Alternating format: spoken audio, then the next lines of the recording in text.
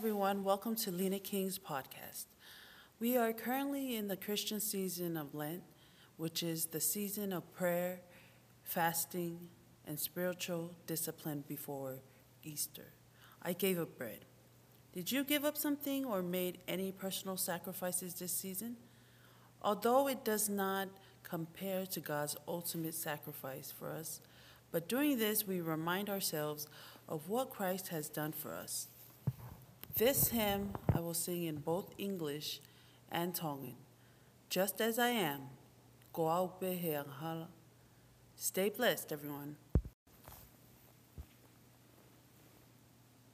Just as I am without one plea, but that thy blood was shed for me, and that thou bidst me come to thee, O Lamb of God, I come,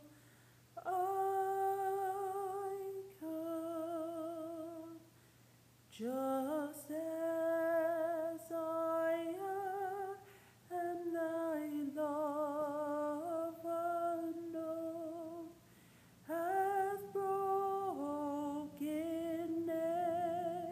every barrier down, now to be done, yea, thine alone, O Lamb of God, I come,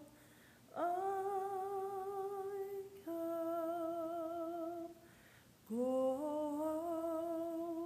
bear